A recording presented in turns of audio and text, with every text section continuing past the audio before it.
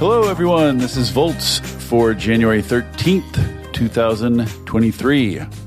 Which technologies get cheaper over time and why? I'm your host, David Roberts. In 2021, a group of scholars at Oxford University published a paper that made big waves in the energy world. It argued that key clean energy technologies, wind, solar, batteries, and electrolyzers, are on learning curves, which guarantee that if they are deployed at the scale required to reach zero carbon, they will get extremely cheap. This is, as they say, big if true. In September, I had one of the lead authors, Doyne Farmer, on Volts to discuss the paper in depth. He made a convincing case for the paper's thesis, but when I asked him why these technologies were on learning curves and others weren't, he could only speculate. That is the question that's been on my mind ever since. Why are some clean energy technologies getting rapidly cheaper while others aren't? What is it about particular technologies that make them amenable to learning curves? I cast that question to the academic gods, and lo, they returned with a paper. And that paper is what we are here to discuss today. It's called Accelerating Low Carbon Innovation by Abhishek Malhotra of the School of Public Policy at the Indian Institute of Technology in New Delhi, India, and Tobias Schmidt of the Swiss Federal Institute of Technology in Zurich, Switzerland. It sets out to chart technologies against two basic axes: design complexity and the need for customization. That creates a schema that can help illuminate why some technologies develop quicker than others. I don't want to say too much more than that, since I have Malhotra and Schmidt right here with me to help explain it. So, gentlemen, welcome to Volts, and thanks for coming. Thanks a lot, David. It's great to be here. Thanks for having us. Abhishek, let's start with you. You're the lead author on this paper. Tell us just a little bit about what drew your interest to this question and what you thought the literature on learning curves was lacking. Thanks, David. So this question is something that preoccupied me throughout my PhD. And in fact, this is the last paper that I wrote as part of my PhD. So it's kind of something that I was digging into throughout the 3 or 4 years I was working on the question. I think my starting point personally, and this might be different for Toby, but for me, it started out with technologies for rural electrification in developing countries. Mm-hmm. So I was looking at decentralized solutions to use renewable energy sources like solar PV and batteries to provide electricity where the grid does not exist in off-grid systems.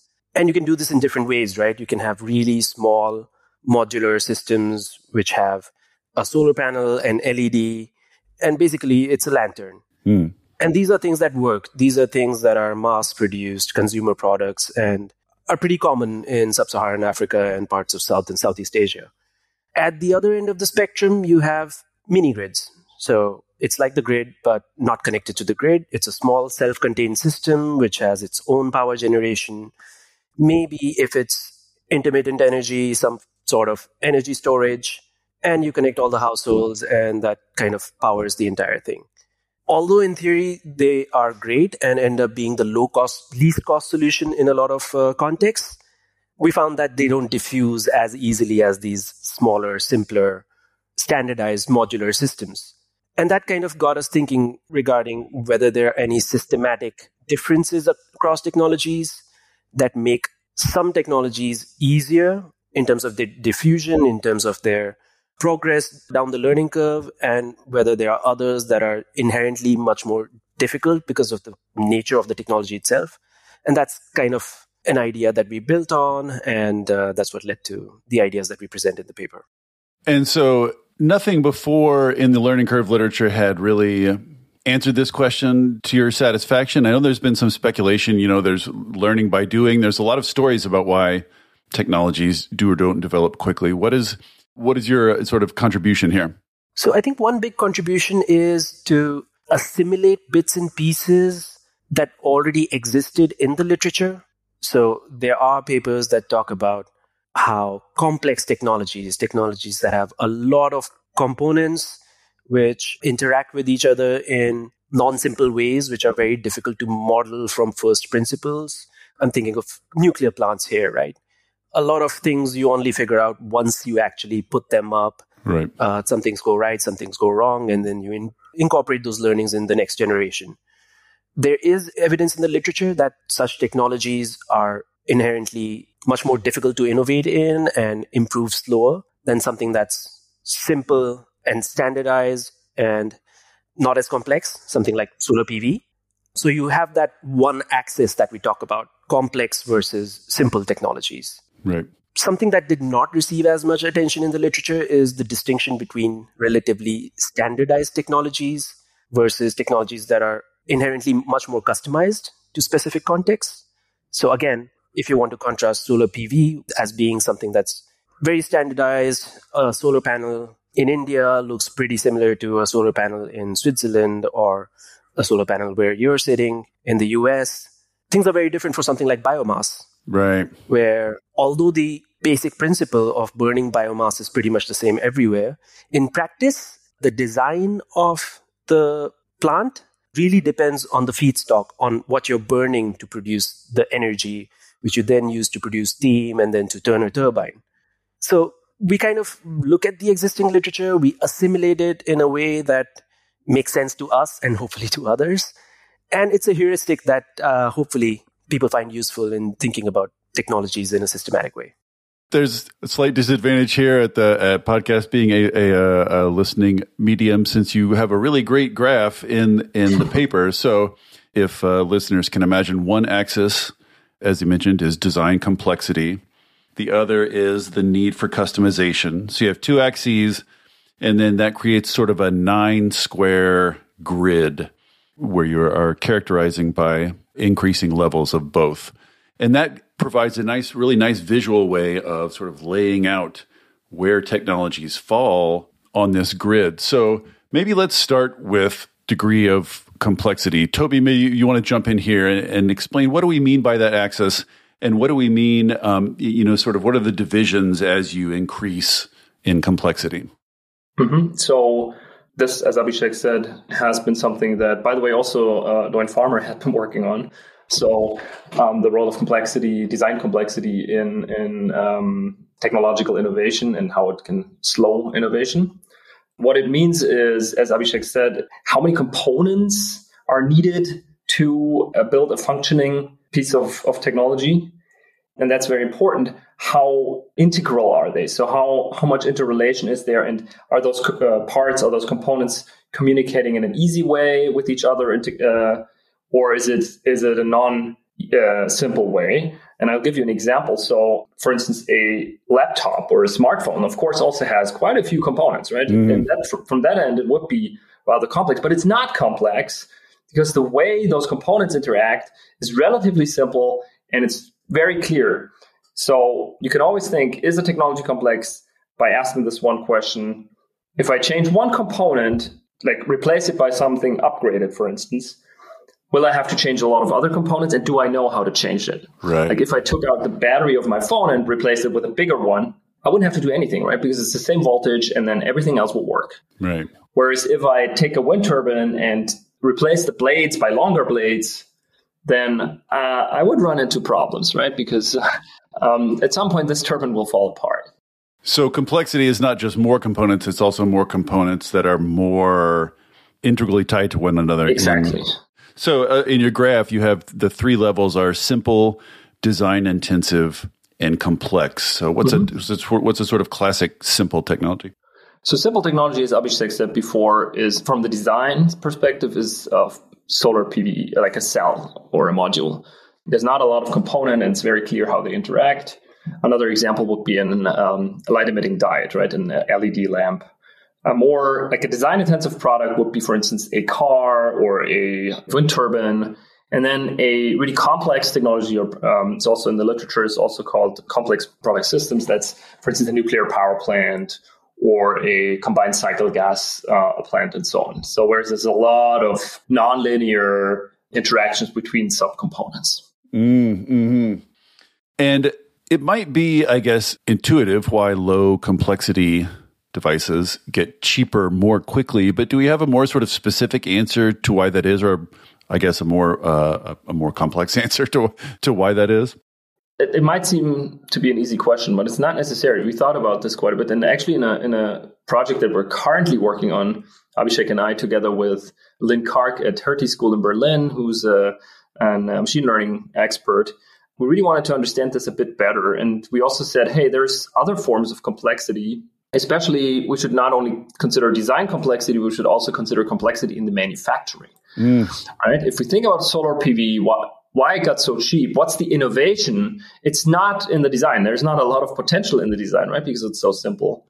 But most of the innovation actually happened on the manufacturing side.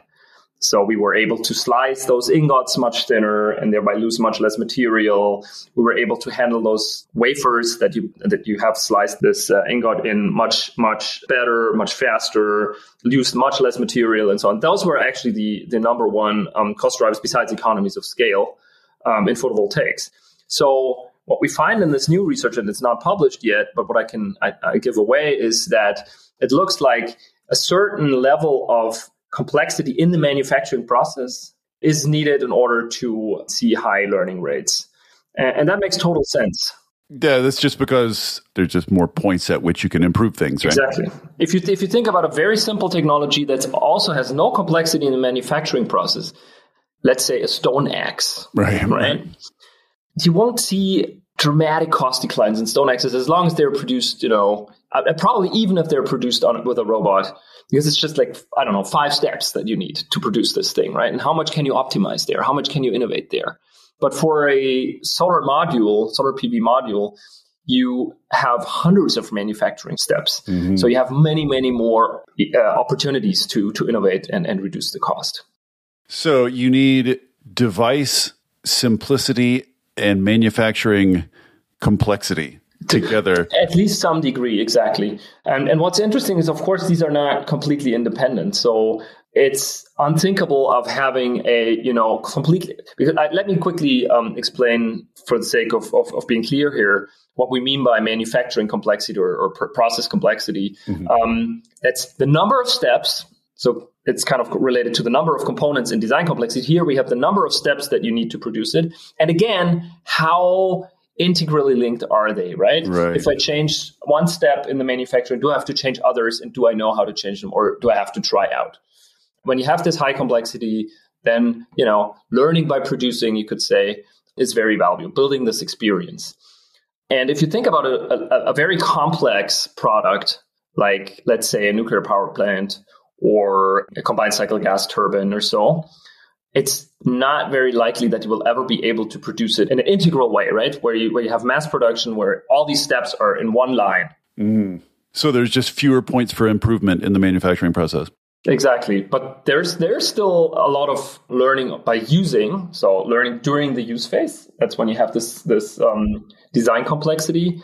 The problem, though, is often that you don't build a lot, right? If you improve something, then you'll only be able to implement it in the next big, large facility. And then maybe it doesn't turn out the way you wanted it to turn out again. And then you have to wait until the next big, huge plant is built. Whereas if you, optimize a manufacturing line and you ramp up the production of the technology that manufacturing line is producing, then you have a lot of new ways of trying out, right? You have trial and error and learning by producing. So, Abhishek, then let's talk about the second axis, which has to do with the degree of customization. And the 3 levels you have here are standardized to mass customized to customized. So again, just give us a little sense of exactly what we mean by that and maybe give us a few examples so we can wrap our heads around it. Yeah, luckily this axis is a bit easier to understand, at least for me. So again, just to build on the previous example that we've already talked about, an example of a very standardized product is, again, a solar module, which looks the same everywhere. An example of something that's mass customized, which maybe has a standardized platform that you can build on, but still there are tweaks that you need to make depending on the specific site. You can think about rooftop solar PV systems where the siting, the installation, the mounting structures need to be somewhat adapted to where you're deploying the technology. Right. And something that's really customized, something that's really site-specific is something like your building envelopes, right? And especially when you're retrofitting buildings, it really depends on what the building already looks like. It depends on the climatic conditions. It depends on personal preferences. So a lot of site-specific factors that come into play. And basically, you have to really, it's not a standardized thing that you can just mass manufacture and apply everywhere. Right. You mentioned inherent features of these technologies, and I guess some are inherent, but I'm also, I guess, curious how fixed you think technologies are on this particular axis. I mean, presumably it is possible to become more standardized over time, at least for some technologies, is it not? Definitely. And that's part of the learning curve, right? These technologies are dynamic in these axes. They do move around. So early on, when you have a lot of design uncertainty, you might have a lot more variation in design. And you might also have, and this is something that we've seen happening in wind turbines, right? Where early on you had a lot of designs which were adapted to the local conditions, the local wind regime. But gradually over time, you saw platforms emerging, and you had platform-based generations of turbines where you could have a standardized core, but the coatings on the blades, for example, would be adapted to whether it's a cold climate or whether it's a desert condition to optimize those things. You have adaptations based on the local wind regime, but that builds on a standardized core, and that's something that evolved over time. So definitely, I think a big part of learning is how can you standardize whatever you can and use that as a base to build on and minimize the adaptations that need to be done for a specific site.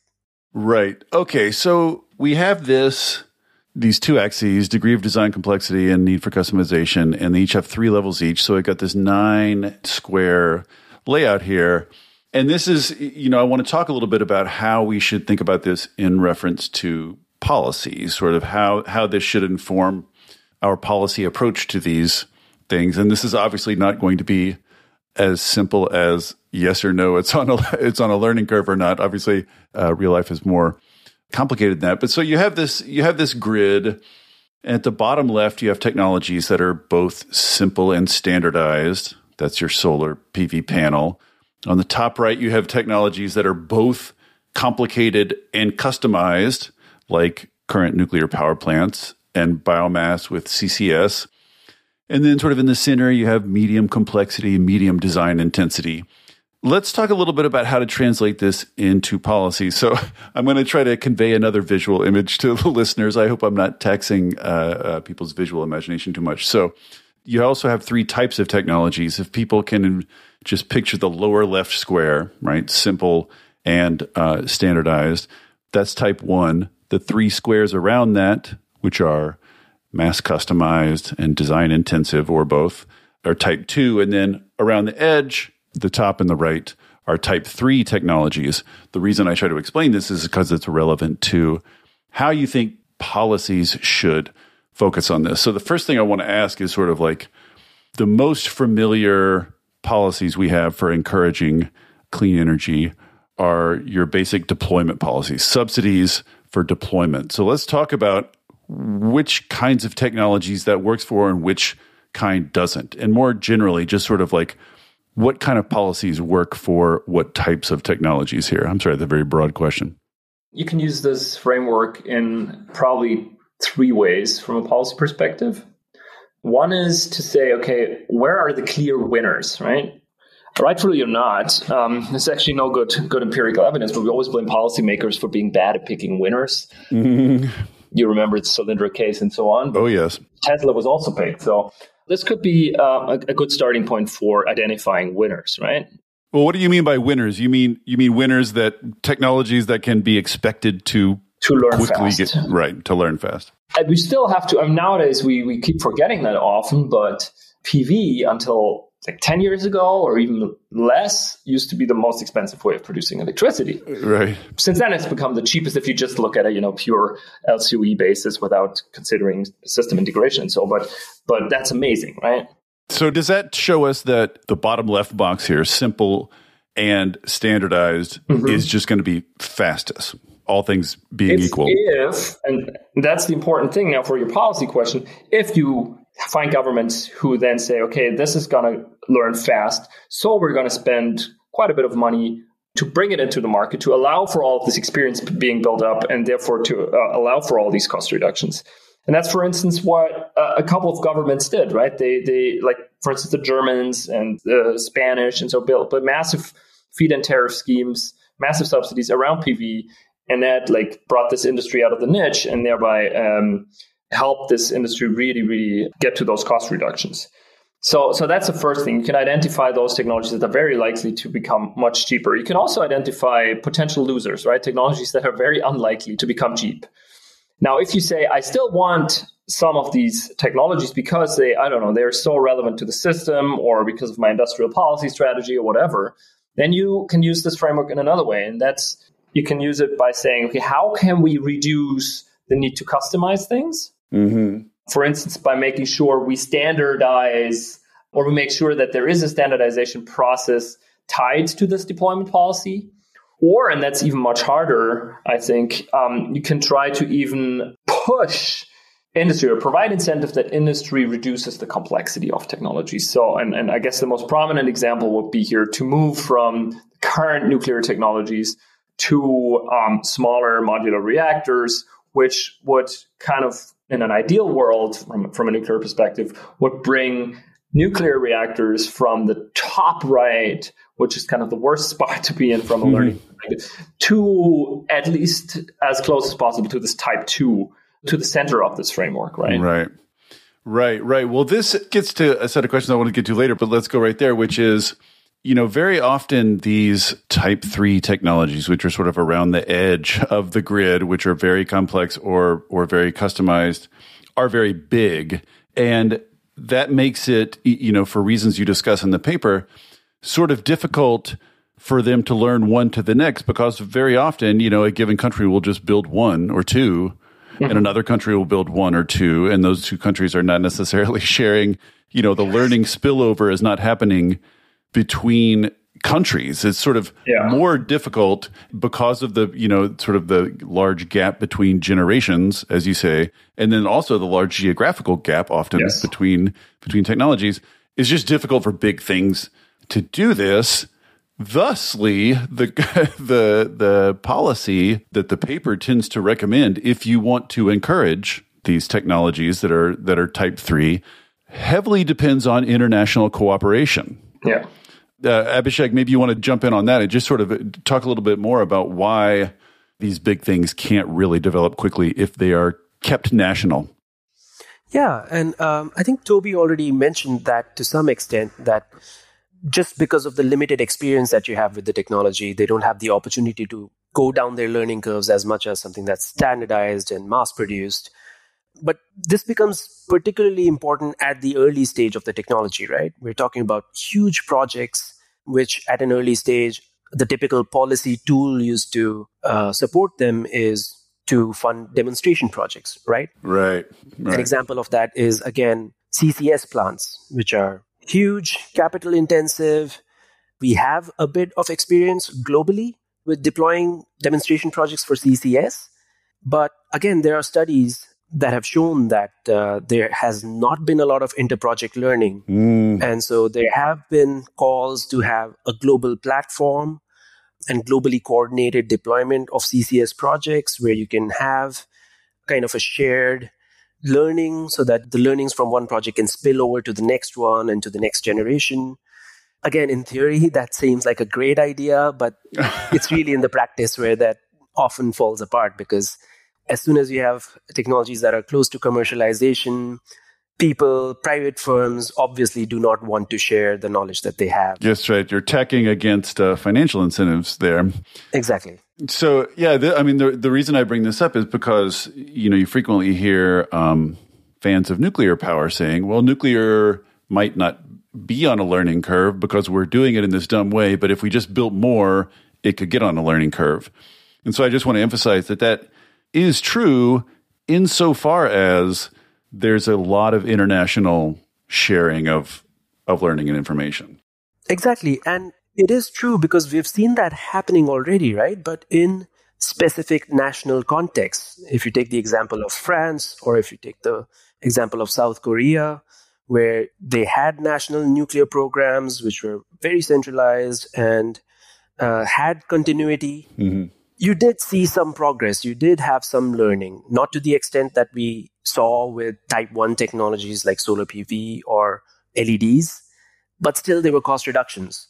How well that translates into global learning is something that remains to be seen, because every country has its own safety regulations, design approval standards. Mm-hmm. And so facilitating global learning then becomes a challenge because of these often regulatory barriers that technology faces in promoting global spillovers of knowledge. Are there other just sort of top of mind examples of how sort of what form that kind of international cooperation might take? Are there good examples of where there has been some good international sharing of learning on technology development? I can only think of military-related technologies, to be frank. It has to be with two things, right? This is standardization also across international, or across armies in that case. And I think NATO is a great example, right? Where this happened over the last decades, where there is now NATO standards, and all the NATO members, all the militaries, and all their technologies and all their technology suppliers, to some degree at least, conform to those standards. And that makes, maybe it's not so much about learning, because cost and military are, the costs don't matter that much maybe, but it's still yes. about effectiveness, right? It's much about effectiveness of a military. And you can see that even in Ukraine now. I mean, I'm not an expert on this, but how I observe this is a bit, okay, it's quite interesting how those different NATO members supplying weapons to Ukraine, how often those systems can relatively easily be integrated because they have these NATO standards, especially the newer ones. But there's a huge interest, right? There's a huge common interest. There was a huge threat that kind of brought all of them together. And I would argue climate change is at least as big. Right. But the problem is a bit that it's a slow-moving crisis. It's not as imminent threat as, okay, tomorrow we'll be hit by a nuke. Yes, and international cooperation, I mean, even on more basic stuff, has been slow to unfold. Mm-hmm. I can think of two implications you could draw from this research. One is we can sort of now chart which technologies are likely to be fruitful if we pursue them most quickly. And so we should just pursue those. And insofar as there are gaps, they're more likely to be filled by further investment in those technologies than by trying to push forward these type 3 technologies, which are like wagons in mud. Of course, the other way to take it would be we have to have these type 3 technologies to fill the gaps, so we have to figure out better ways to nudge them onto learning curves. Do you either of you have either a preference of those two ways of looking at it? I think there's a case to be made for both. There's a case to be made for being reasonable about what to expect from type 3 technologies, from very complex and very customized technologies. And if expectations do not pan out, then we shouldn't be surprised. So if there are modeling studies that have a big role for certain type 3 technologies like CCS, for example, in meeting climate goals, we have to have the understanding that that's going to come at a cost. Right. I'm curious if, with this sort of image in mind, if they try to represent learning curves, I think, in these models somewhat. I'm curious if you think that any of the learning curves represented in sort of like the big IPCC models are unrealistic given this understanding. We're currently starting a project funded by the European Union, how to improve IAMs. Just for listeners, those are integrated assessment models, the kind of models that are used by the big agencies. Yeah, and they're very very, very powerful, I would say. They have a lot of impact. Those are also the models that are being used often in the IPCC reports. And they've gotten much better, but they still have a lot of, or some issues. One of them is, for instance, the representation of finance, which is typically not there. Everything is being financed just like that. Mm-hmm. Money's just there. And that's one issue, right? If you think about these big capital investments here. And the other one is that innovation is not necessarily that well represented. For instance, all of them, I would say, underestimate the role of solar PV. Mm-hmm. But also smaller energy system models that only model the energy sector often are not able to even keep up with the actual deployment of photovoltaic. And that's because those models, they typically deal with technologies in a very similar way, right? They're not what's being called technology rich. They're not technology rich enough, so they don't really see those differences. Another thing is also they typically underestimate the way how many variable renewables we can integrate into the grid and so on. We're working on that in this project now. And one of those questions is exactly how can we better understand learning rates of early technologies where we don't have data, right? So for PV, it's very easy to draw a learning curve. But what about direct air capture, right? Right. My next question was, do you think this schema could be predictive? Because ultimately, to be really useful, especially if it could inform IAMs, do you think it could be sort of quantifiable enough to actually inform IAM parameters like direct air capture? Like, what can we say about direct air capture based on this understanding? I would say to some degree, yes. And it certainly helps improve the current guessing that's going on. So there's papers, and not too few of them. We have a PhD student here who works in direct air capture and learning in that industry. And there's not too few papers. I mean, there isn't that many papers who look at the future cost of direct air capture, but almost all of them that are out there right now, they assume learning rates that are just pulled out of somewhere. Right. Well, where would you get them? I mean, you have to make one up to put in your model, right? And you could, what you can do is you can use technologies which we have, which are pretty similar, right? Like analogies. But what they do is most of them, unfortunately, take photovoltaics. Like we've seen cost reduction of about 20-25% in photovoltaics. So we assume the same here. And I'm like, what? Stop. A direct air capture plant will never be, a very small scale mass produced thing like a solar PV module. So I think in that sense, it can give you, I probably won't be able to tell you, is it like a 12% or 15% learning rate? But I can tell you, is it rather a 10 or 12 versus a 20 or 25% learning rate? And that's a huge difference, right?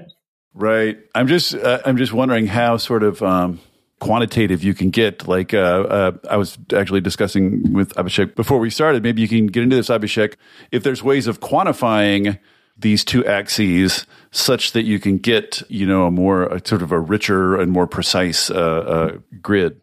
Right. And that's something that we're working on. So as Toby said, the grid can already act as a heuristic. And if you understand how the technologies work qualitatively, you can get a sense of how fast technologies are likely to progress. But at the moment, we're also working on a project, as Toby mentioned, together with Lynn Kark of the Hertie School, in which we're using patent data to try and tackle at least one of the axes. So we're using patents and the text in the patents to try and quantify how complex the technologies are. So how many different knowledge components do they combine? How easy or difficult it is to combine those knowledge components? And use that using machine learning and text analysis methods to quantify the complexity of the technologies. And hopefully that will allow you to test this relationship between learning rates and complexity in a quantitative way. And I think that's something that we're very excited about and ready to test for more nascent technologies where we don't have a lot of data from deployment, where we can't reliably say based on past experience about how fast the technologies are progressing. Right. So attempting to predict a little bit. Is there any thinking about how you might even begin to quantify the need for customization? I'm not sure what metric you could grab out of there.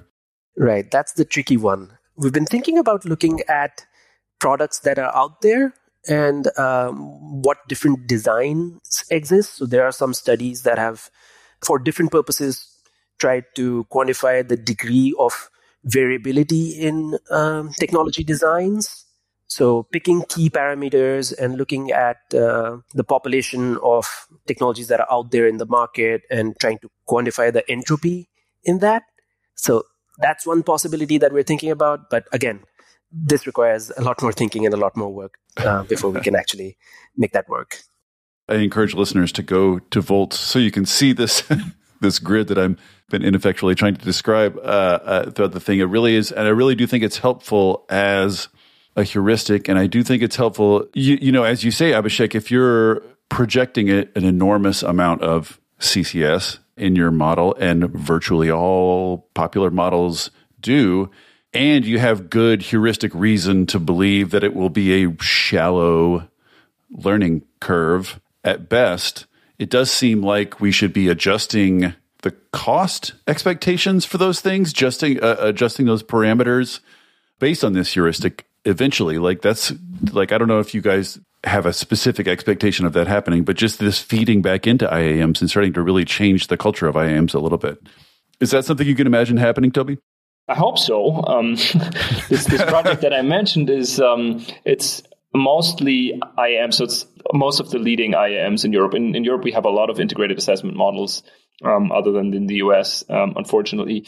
And a lot of them are in this consortium, so I hope to get that message. The problem a bit is if you look at a lot of this negative emissions that we will need according to all of those models to stay within the 1.5, but even 2 degree in many scenarios temperature limit, then almost all of these technologies will be expensive, right? I don't see necessarily any type 2 technology. The only exemption is maybe direct air capture, where I can see some designs, moving in this platform direction.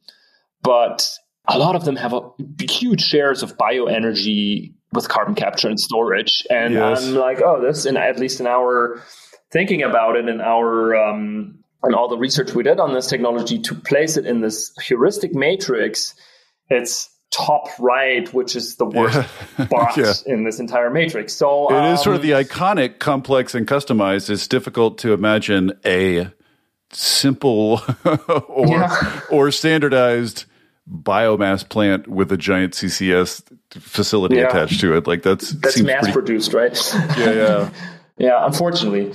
And it does seem, as you say, there's so much negative emissions in these things that these are not idle questions. Like the learning curve that you might or might not be able to get direct air capture on is, an existential question. So it would be extremely helpful, it seems to me, to have a good heuristic going in at least. Mm-hmm. Because coming back to policy, another way of, providing incentives for industry and research to come up with new solutions is really R&D support, right? And then you can say, hey, let's make sure we design our R&D programs, maybe also deployment policies, in a way that we encourage inventors, innovators to move out of this type 3 area into the type 2, maybe even type 1 area. Think about how can we simplify or standardize technologies, and how can we reduce complexity?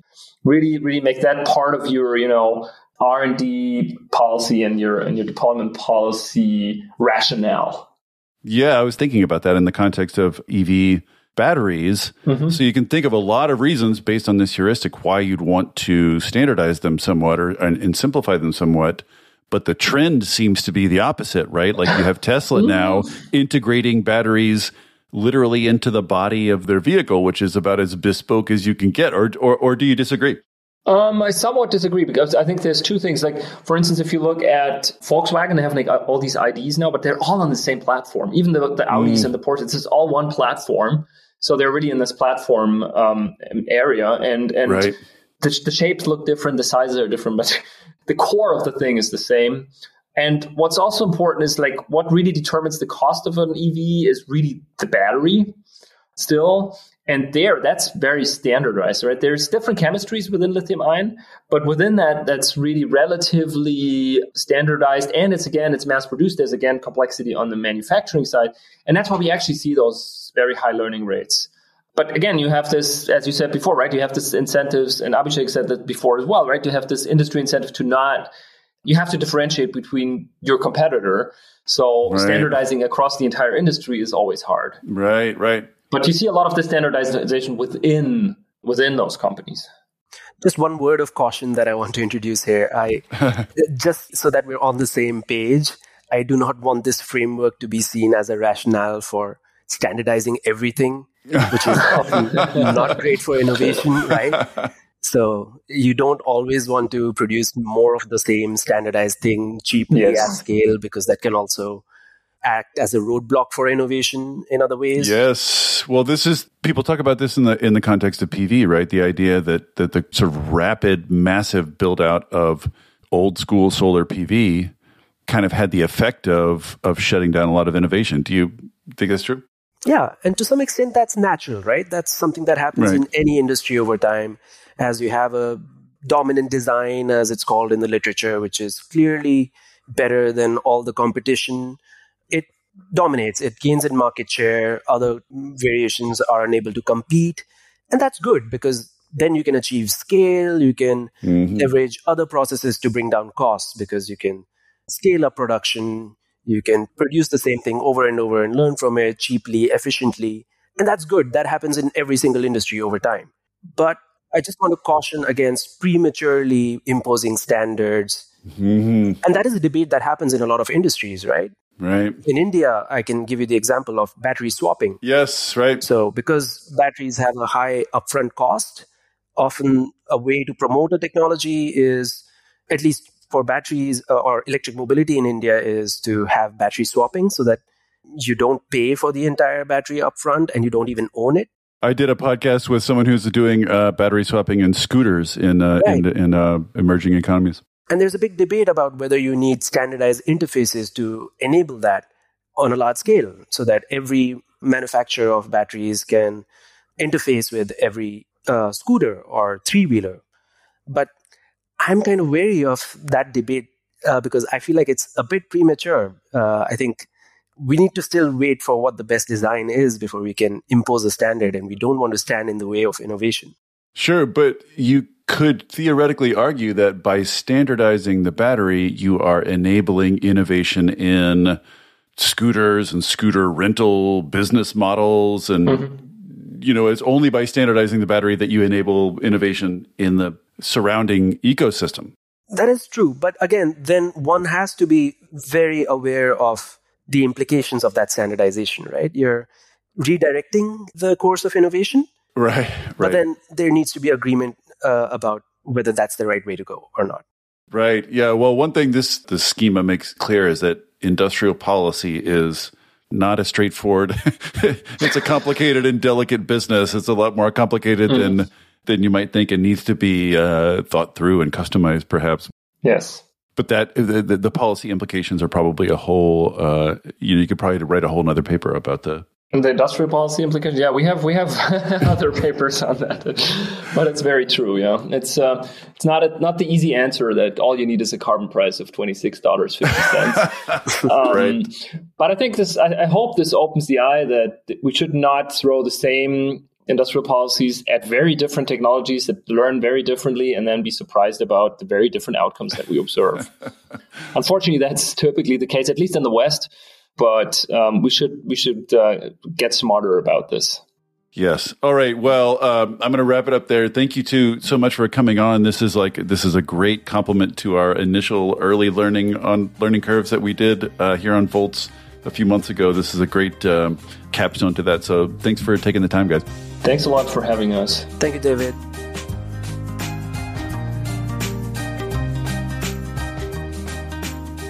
Thank you for listening to the Volts podcast. It is ad-free, powered entirely by listeners like you. If you value conversations like this, please consider becoming a paid Volts subscriber at volts.wtf. Yes, that's volts.wtf, so that I can continue doing this work. Thank you so much, and I'll see you next time.